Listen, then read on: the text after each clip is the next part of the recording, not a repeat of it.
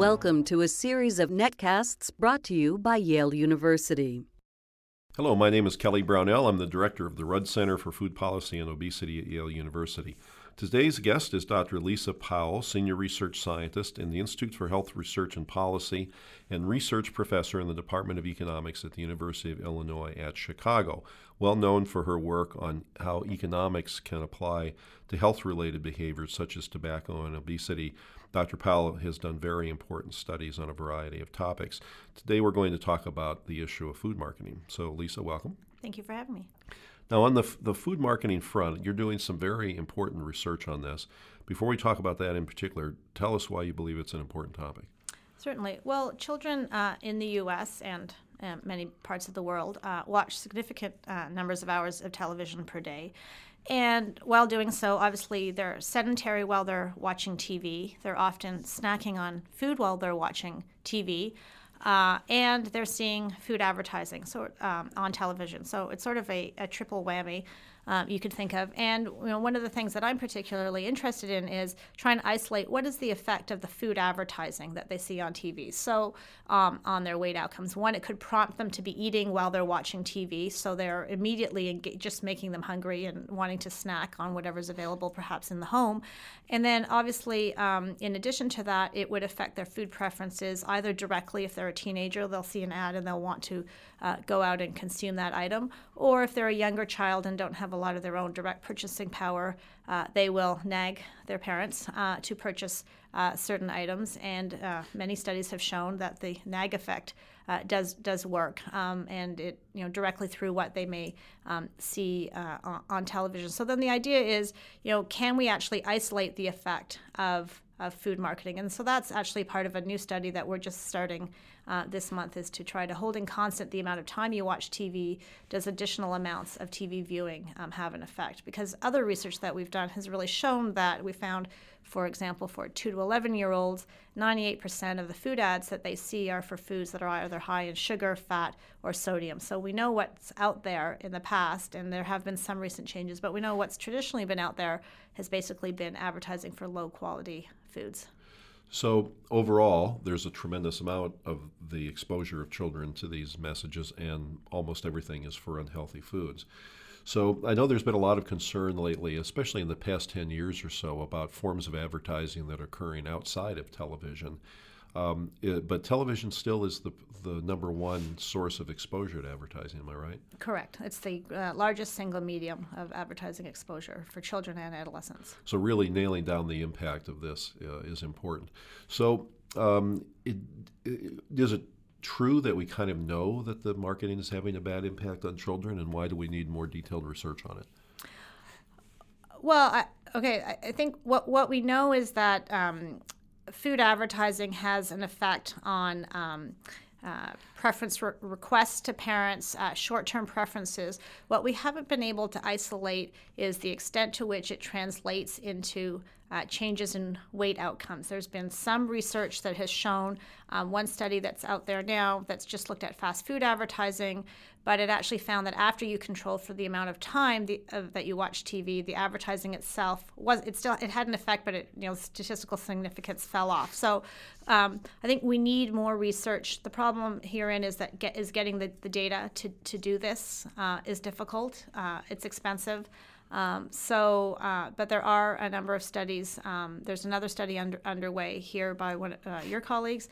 We are starting some work on this. And so I think really trying to pinpoint the effect to show there's an effect on weight will really help contribute, I think, to the policy debate. But what we do know is that the foods are poor quality, and there's a substantial amount that's out there. And even recently, with some changes with the introduction of some self-regulation, there have been some changes, but there has not been a tremendous reduction in the quality of the food that's being increase in the quality of food. And mainly I think that's because there have been the regulations themselves have essentially applied to audiences under 12, and it's defined by the company.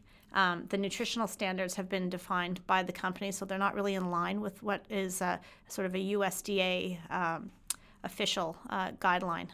So you're referring to the self-regulatory pledges the industry has made that Correct. curtail marketing of unhealthy foods to children, and you're making the case then that I think is pretty much justified by the data that the industry sets lax standards for itself in two ways: the nutrient quality of the foods that it permits itself to advertise, and then also the way they define children's media. And so I don't know what your own opinion on this. Would you believe it's safe to say that self-regulation has not been an impressive effort by industry, and that's an argument for government being more involved? Well, I think we've looked at some early data from '03 to '07, so to the end of '07. So some of the pledges were not in effect, but even among the pledges that were in effect, for example, let me just give you one example. We've seen reductions in regular soda advertising, but we've seen substantial increases in diet soda. So essentially, what you're getting is a brand name marketing, so that the child may still see Diet Coke instead of Coke, but Coke's still getting their name out there. So yes, there's no sugar in Diet Coke. It still remains health, or I don't want to necessarily pick on one company. It's happening across the board. But so other things that we've seen is that we may see a decrease in exposure among 2 to 5-year-olds, but an increase in exposure among 6 to 11-year-olds, which suggests that what they're doing is they're moving their threshold of where they do their advertising to shows that are just over viewed more heavily by those just over the age of 12. But it's sort of what was known as sort of the American Idol syndrome. So they put the ad. They still know that a lot of kids are watching it. It's not a predominant child show. So they can still get at child viewership in other ways. Now, the people in industry who understandably are upset by discussions of curtailing their ability to market their products will say frequently that the marketing doesn't increase demand for consumption of a class of products like sugared beverages or fast food, let's say, but it just simply turns around brand preferences. So it might encourage one person to want McDonald's over Burger King or vice versa, or Coke over Pepsi or vice versa. Do you have any data that addresses that issue? Or do you know other people that do? I mean, what's the current thinking about that? I don't. I think I don't have any data that is able to show that myself, but I believe there's a group at the Federal Trade Commission that have been looking at this, and again, I mean, obviously there is an issue within different categories, let's say, such as fast food. But nonetheless, you've got to think that if fast food advertisers are advertising extensively to 2 to 5-year-olds, they're going to be shifting just their desire to actually enter into that whole class of goods, let's call it, at an earlier age.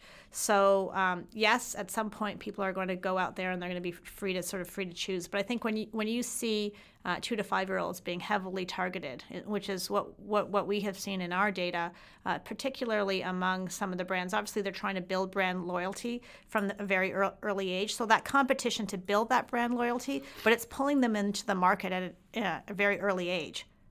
So it's not just competition across, it's getting them in, they're not waiting until they're 15 as teenagers who then might go out and, say, buy a burger with their friends. They're pulling them in at a very young age. Now, given the fiercely good scientist you are, I'm going to ask you a question that you'd love to have data on, but nobody does as far as I know.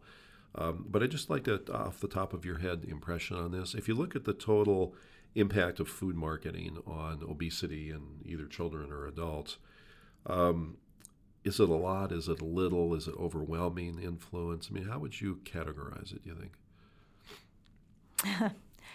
That's a tough question. I mean, I think, well, one of the things in the entire obesity debate, there's no sort of silver lining or silver bullet, not one thing. I mean, you could think of the fact that, first of all, the food consumption side is one part of it, physical activity is another. Within food consumption, you've got the access to food stores, you've got food pricing, you've got advertising. So I wouldn't say it's a predominant, it's obviously not a predominant, but, let's, I really can't tell you until we finish these studies, but if you pick a number, even if you find something has a 5% effect, then you're talking about perhaps there's 20 items out there, and if you tweak them all, you start to get at 100% of the problem. So even 5% of each of these potential public policy items, while they might sound small, so even if it only has a couple, it has a few percentage points, At a population level, it's still a very large effect. And I think that's, and that's probably how we got to this problem in the first place, that on numerous dimensions, we started to turn the corner in the wrong way. And so, but they all combine together. So you've got a couple of percentage points here and there, and then they add up to one large problem. It's a very useful perspective to have because each of the industry players or the economic forces that stand to be hurt by any of these public policy recommendations will make the argument that we're only a small part of the picture, that our category of foods is only 5% or 7% of the overall calorie intake and things like that. And they use that as an argument for, well, you're picking on us and, we're not going to solve the obesity problem just by pushing our sales around. But you make the point that it's a lot of these things that couple together, and it's important to start at the most logical starting points, and marketing would be one of them. That's right. And I think one of the issues is, again, coming back to one of the things you mentioned earlier, is that everyone has to eat. So perhaps what it gets at is that, okay, well, you know what, maybe let's just let's get back to reformulating the food item, and not to say don't compete for market share. Why don't you just not compete with a healthier product? Right. Very interesting perspective. Well, thank you so much for joining us today. Thank you. Our guest, Dr. Lisa Powell, Senior Research Scientist in the Institute for Health Research and Policy and Research Professor in the Department of Economics at the University of Illinois at Chicago. Please visit our website at www.yaleruddcenter.org for a list of a variety of resources, including other excellent podcasts. Thank you.